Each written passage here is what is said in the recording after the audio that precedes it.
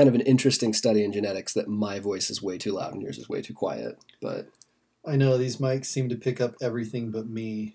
which is kind of funny. Like we have these microphones set to the exact same settings, and it sounds like Dan is in a different room, and I am right in your ear. So, yeah, we hear you guys. We're doing our best. This is it's a long-term project, and 10 years from now we'll sound much better than we do now. But yeah, yeah. So going to touch on a couple things today. We want to talk about nutrition primarily, but I also wanted to touch a little bit before we begin on like the amazing 2 weeks we've had for women's cycling. Jump into those a little bit. Some controversy today, mostly common sense, but yeah, we'll jump right in.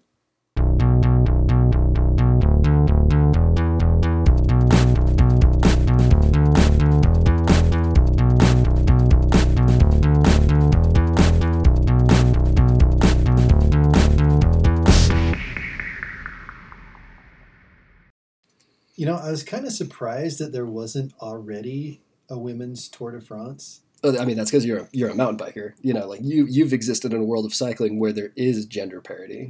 Well, absolutely. I mean, with cross country mountain bike racing, I would say the women's races are just as exciting and important as the men's races. Oh, 100. I mean, even more so. Because if you think in cross country over the past decade, it's been the Nino Schurter show. That just hasn't been the case in the women's. I mean, you could pick out 5 or 6 who have been really dominant at different times, but it's not like we've had, utter domination from 1 or 2 riders for a decade. It is way more exciting to watch. Yeah, the women's cross country races are always full of more surprises. They're always less predictable, and there's just so many exciting players in the field. It's just been such a cool thing to watch. So I was kind of surprised that this is even a thing, really. And it's a bummer. Like, like I've said it a million times before, there is essentially one cycling event that is alive in the consciousness of the general public, and that is the Tour de France. And there is not one for women. Like there was La Course, which some of you might be familiar with. It was like a 2 or 3 day little piddly tokenism race that they threw out. And then in the 80s, there was a women's tour, but like, props to Zwift. We should say that the proper name of the race we're referring to, which ended yesterday, I believe, was Le Tour de France Femme avec Zwift, right? And I think really quick before anything else, bravo Zwift. Oh, absolutely. Zwift bankrolled this race. Like without them, it wouldn't have happened.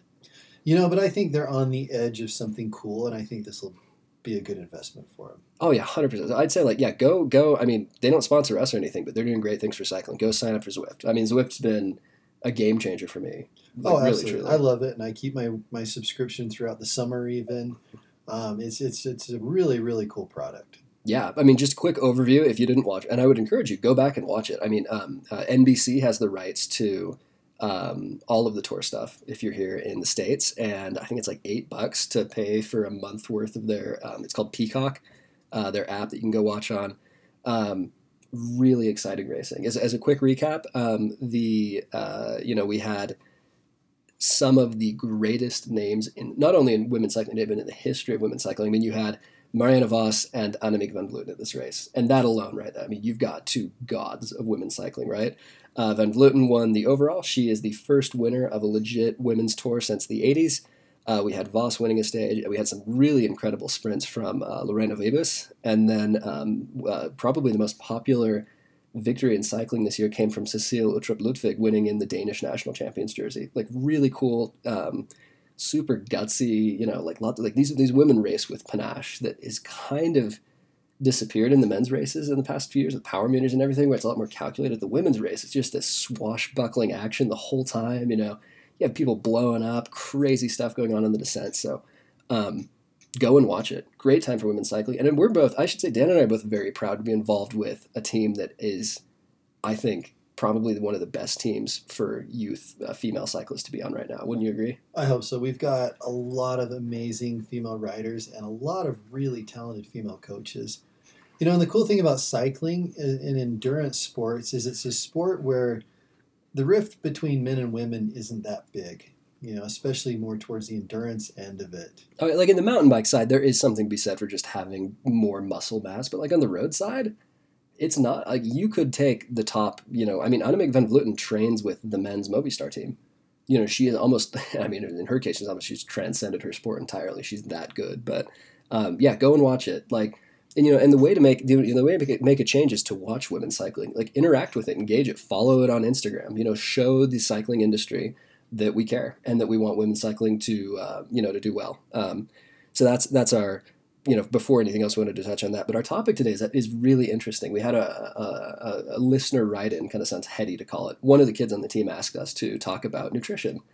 And that sounds easy until you think about how to do it, because nutrition is ridiculously controversial. Like, and it really doesn't need to be. I think it's a huge subject, and the human body is remarkable, but it's extremely complex.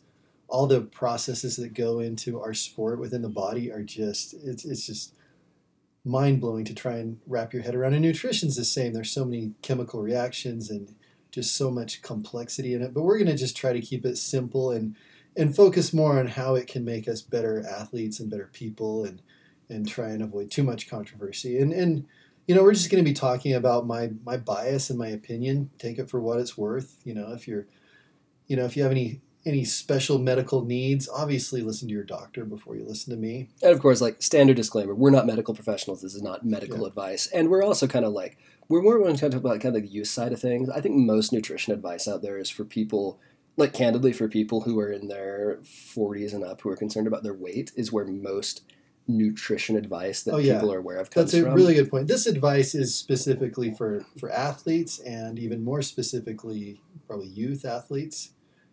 Without any special medical considerations. We're assuming that you're basically healthy. Yeah. If you fall out of the average, statistical bell curve for people, just know this might not apply to you. But yeah, for like a lot of us, like, I wish I've learned a lot about nutrition since I was a Nike racer. And if I'd known more, it's not an exaggeration to say I would have done a lot better in races. I'm confident saying I can draw that line between that and that. So Dan has 6 points we want to touch on. 6, right? Yeah. But first, let me give you a little background about my nutritional history. I am trying to be a healthier eater in general, but growing up, I never really loved vegetables. In fact, when my mom cooked vegetables, she would just boil them and I think put salt and pepper on them, and they were kind of slimy and gross. And I think people are getting a lot better at cooking vegetables nowadays. It's a lot more fun to eat healthy nowadays. And I mean, I really enjoy eating. I take my food seriously. I enjoy it a lot.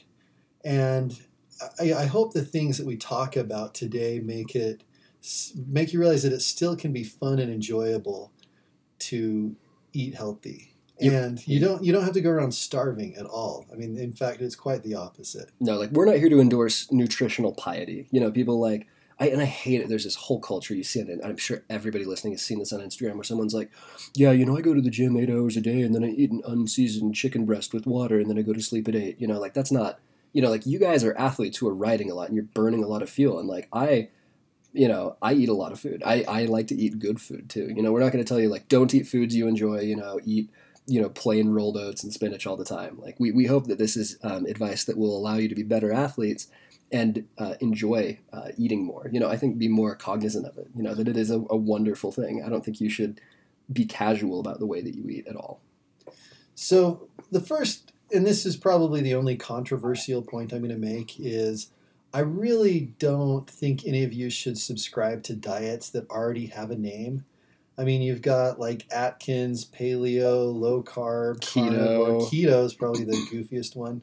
Well, not really. I mean, there are certain people that it would be beneficial for youth endurance athletes. For youth endurance athletes, if your doctor recommends going on a keto diet, I would definitely get a second opinion at least. Unless you're epileptic or something again. Yeah, unless you're there are some conditions where that would be beneficial, but not for a youth cyclist. And we mentioned that the nutrition can be complicated, but I don't really think so. I used to kind of joke about the diet that I follow is kind of the no-duh diet, which just basically means that that some chicken and vegetables is healthy and Oreos and Baja Blast Mountain Dew is not, and it doesn't really, I think most of us know some choices are better than others. Kate Courtney said something once that I thought was really interesting. She said that she's on the Kate Courtney diet. And that's why I think we should avoid diets that already have names because it's so individual.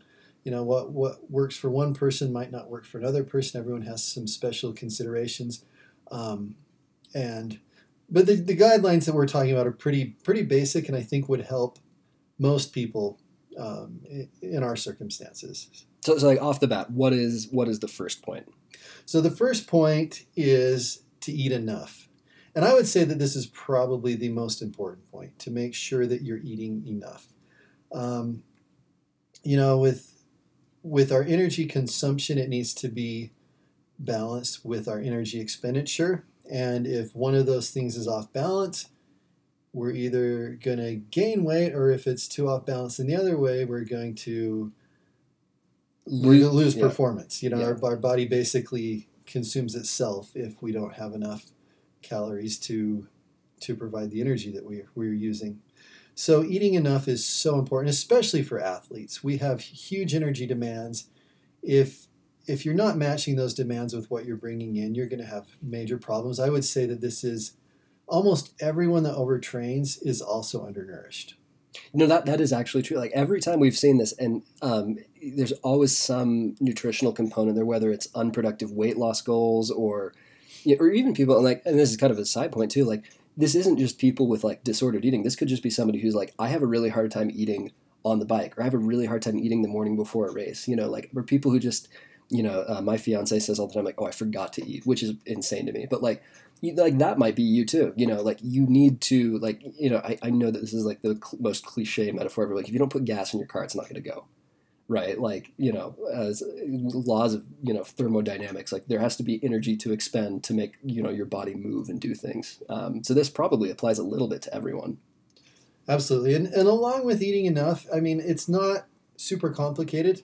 If you're hungry, eat. If you're full, stop eating. I know sometimes, like if I'm eating something I really, really enjoy, I will continue to eat it until I'm sick, and then I don't feel very good after. So, eat when you're hungry, stop when you're full. And another thing along this first one is, eat the best quality food you can afford. But as far as the no duh diet goes, we're talking about eating vegetables versus Oreos. I mean, if you're getting your vegetables from Walmart versus Whole Foods, they're both good. One might be a little bit better, but they're both good. So don't stress out too much about how clean or how or like, the quality. I'll throw it organic. I don't think there's a good nutritional basis or performance basis for saying that your apple needs to be organic versus not. Like that's not what we're about here. There may be, but still, eating an organic apple versus a regular apple from the store, they're both good. And you don't need. I really don't think you need to stress out too much about that unless it's easily affordable for you. Then I guess might as well. Yeah, go for it. But I mean, I eat frozen vegetables from Costco. I don't get them all from the farmer's market, and I guess that's probably better than nothing. It's fine. So don't stress too much about the quality. So eating enough is number one. So number two is to eat a plant-heavy diet. Now, anecdotally, most of the vegans I know are fit, healthy people. And I don't really think that they're so fit and healthy because they've eliminated meat. I think it's more what they include in their diet to be able to eliminate meat that makes them healthy. Plants are remarkable. I mean, they have just so many phytonutrients, flavonoids, vitamins, minerals, fiber. There's so many amazing things about plants that our body just really, really needs. And one piece of advice that I've heard recently, which I think is just fantastic advice, and at first it sounded a little bit unreachable, is to try and include 30 different plants into your diet each week at least. That kind of sounds like a lot if you're thinking just vegetables, but if you think in terms of like berries and fruits and vegetables and nuts and seeds. I mean, like wheat and oats would fall under that as well, I guess. Yeah. Yeah. Like, I don't think that's unreasonable. I think most of us probably get somewhat close to that anyway. Yeah. And by having that much variety, you're just getting so many of these amazing nutrients, which really can't be supplemented. And the more variety you get, the better. As far as our guts go, the more variety we get, the more different types of fibers we get. It encourages a healthy gut biome. The more variety you get with your plants, the better. Really quick on veganism, I am curious. Like, if you had to ask, if you asked me, and you probably shouldn't, but if you asked me, I would almost say that, like, if you want to pursue veganism for ethical reasons, that's great, and it is not incompatible with performance. But I don't think that there are a whole lot of professional athletes who go vegan as a means to improve their performance. Does that sound fair? That, like, you can make it work, but it's not like everyone should go vegan to make them faster? Or what are your thoughts on that? So that's a good question. I would say on the amateur level, most people would benefit from going vegan. But on the pro level, I think most people, most of the World Tour pros do consume animal products.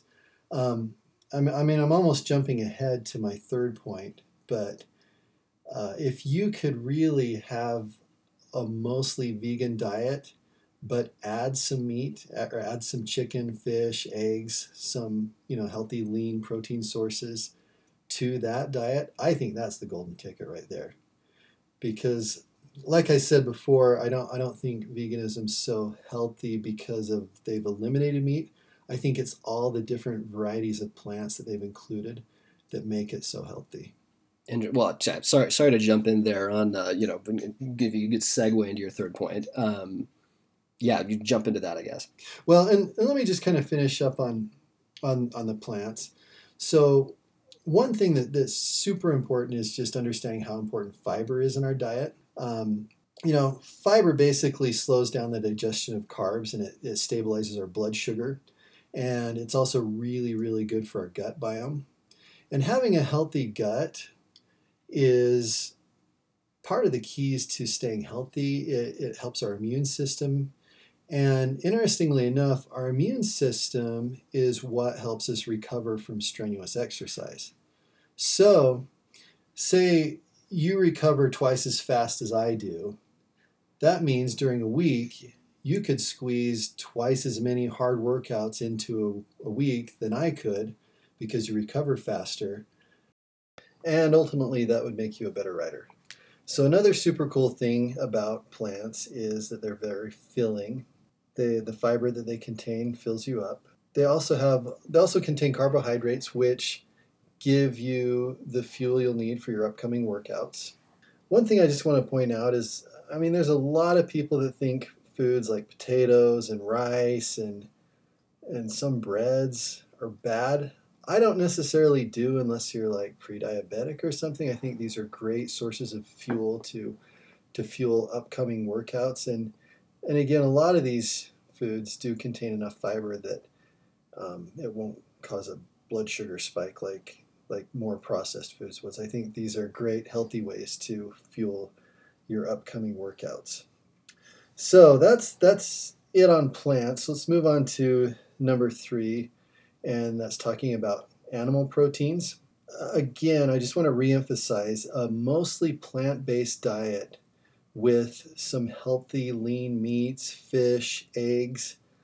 I really think that that's an awesome way to go because you're getting all those amazing nutrients from the plants that you eat. But I do think that meats, fish, eggs have some they're very nutrient dense as well. And they tend to have some things that are difficult to get if you have a strictly plant-based diet.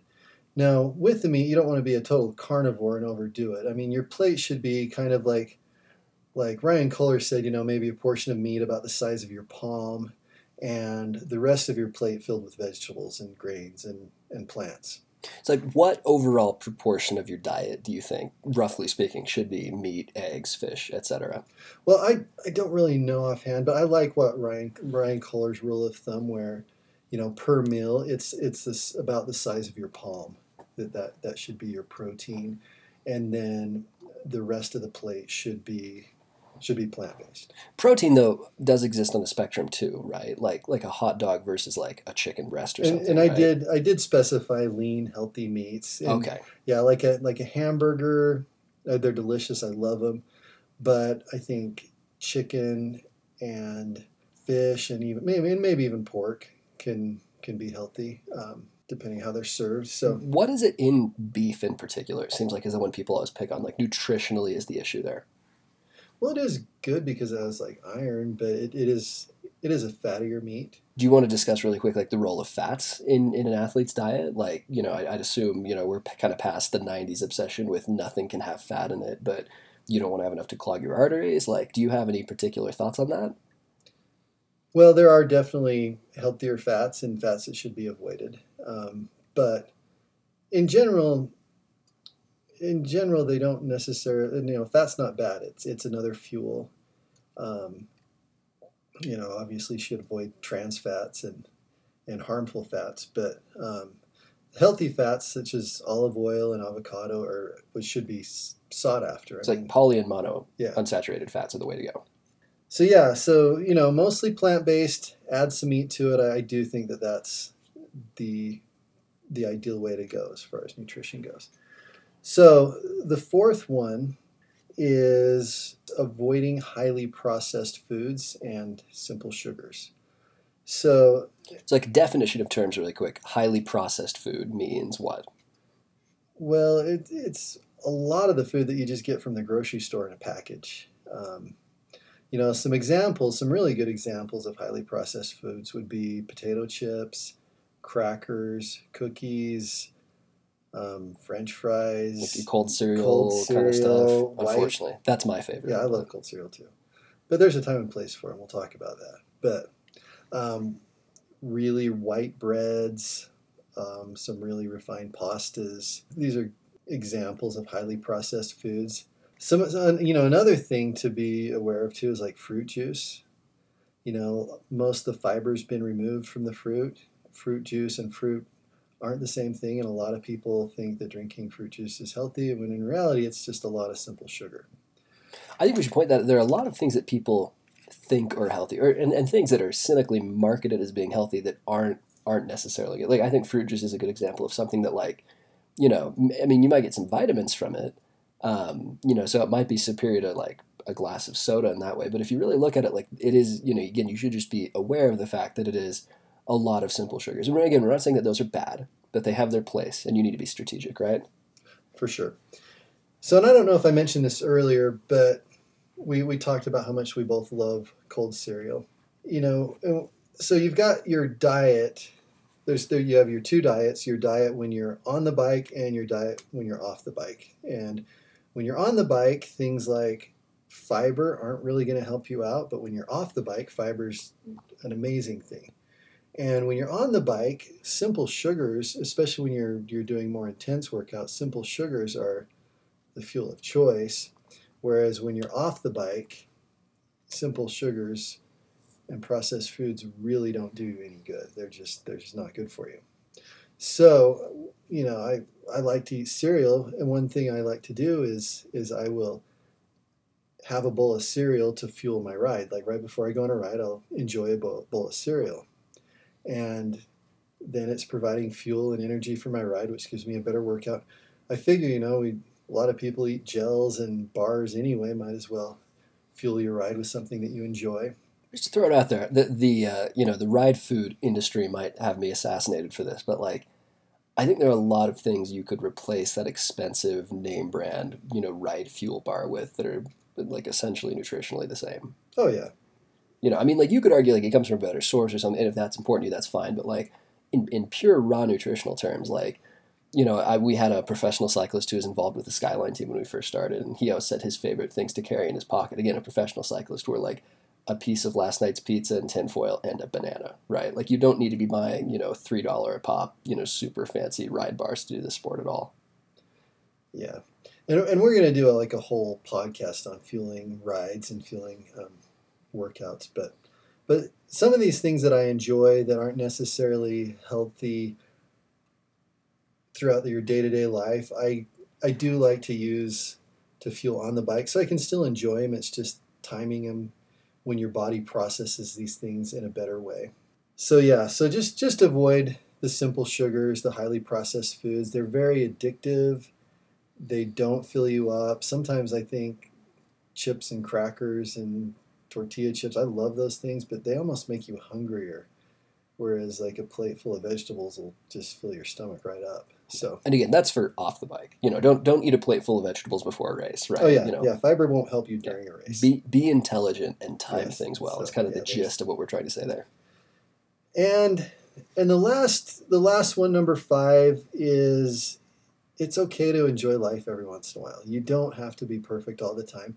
I think like 80-20 or 90-10 or whatever ratio you decide, you just need to be good most of the time, like 90% of the time, and 10% of the time you can do things you enjoy. If you go out to dinner with some friends, you can order something that you enjoy and tastes good and not worry about it too much.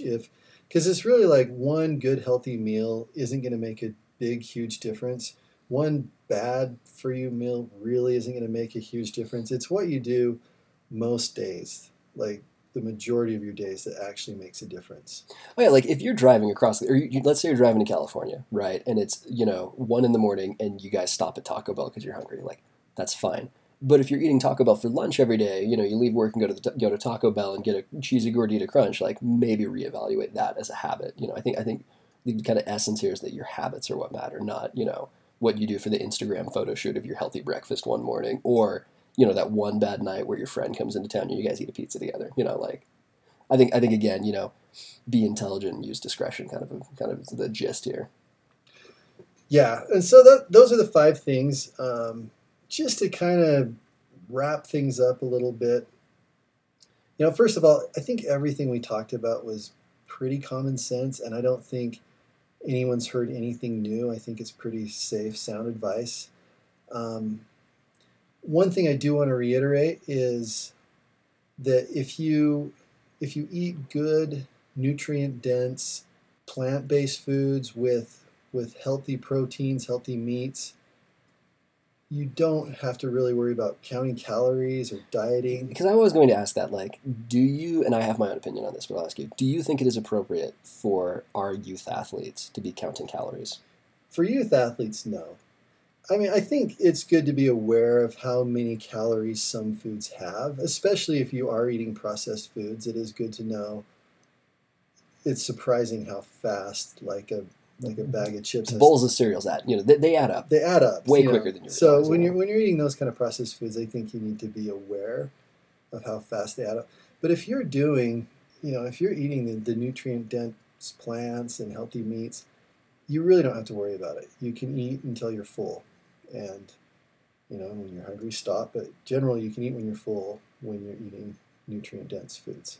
And just a quick note, I do want to put out there for the youth athletes. I don't think that most of you, if any of you, should spend a lot of time worrying about your weight at your age. I think with your activity level, as long as you're making healthy choices, I spent a lot of time obsessing over weight in high school, and I don't think that's good. I think you need to be cognizant of that as you move into your 30s and 40s. That like your body will change, you'll get busy, you'll have a job and a partner and kids or whatever, and you might not have as much time to ride. And so at that point in your life, I think maybe for those folks, counting calories might be appropriate. But if like again, there's most of you, I don't think it's healthy for you to waste a lot of time freaking out about your weight like I did in high school. And if your doctor says otherwise, great.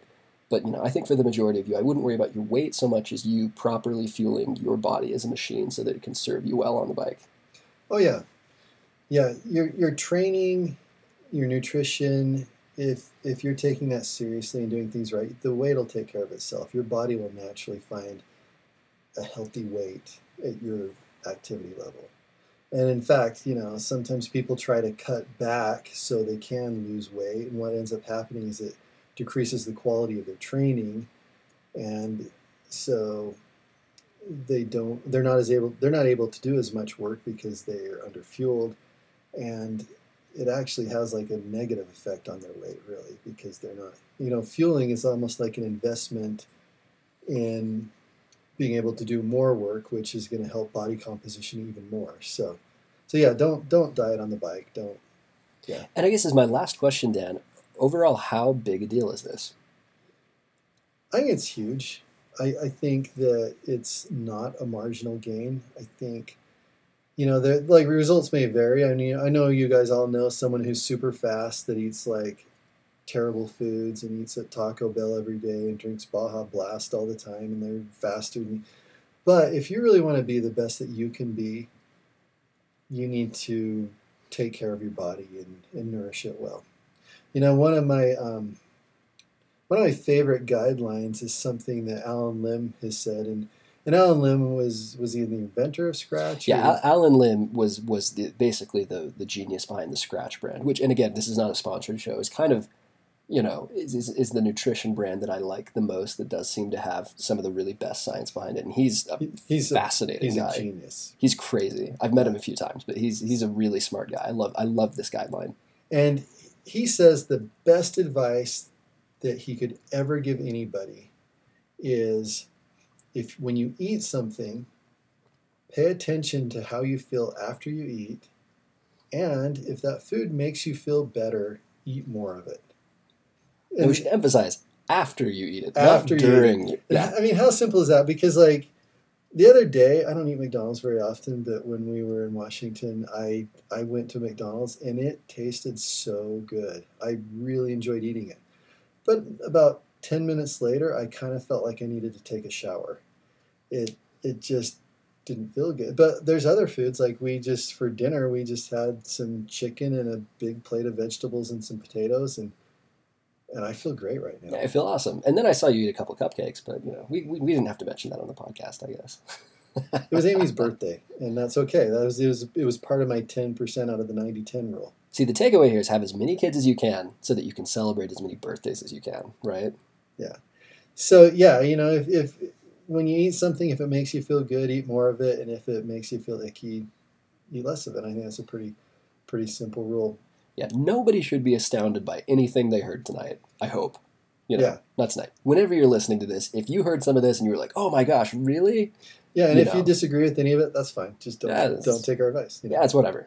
We tried to keep it really simple and straightforward, but I'm confident that if we take care of our bodies and nourish it well, we will be faster, healthier, and happier. All right, folks. We'll talk to you soon.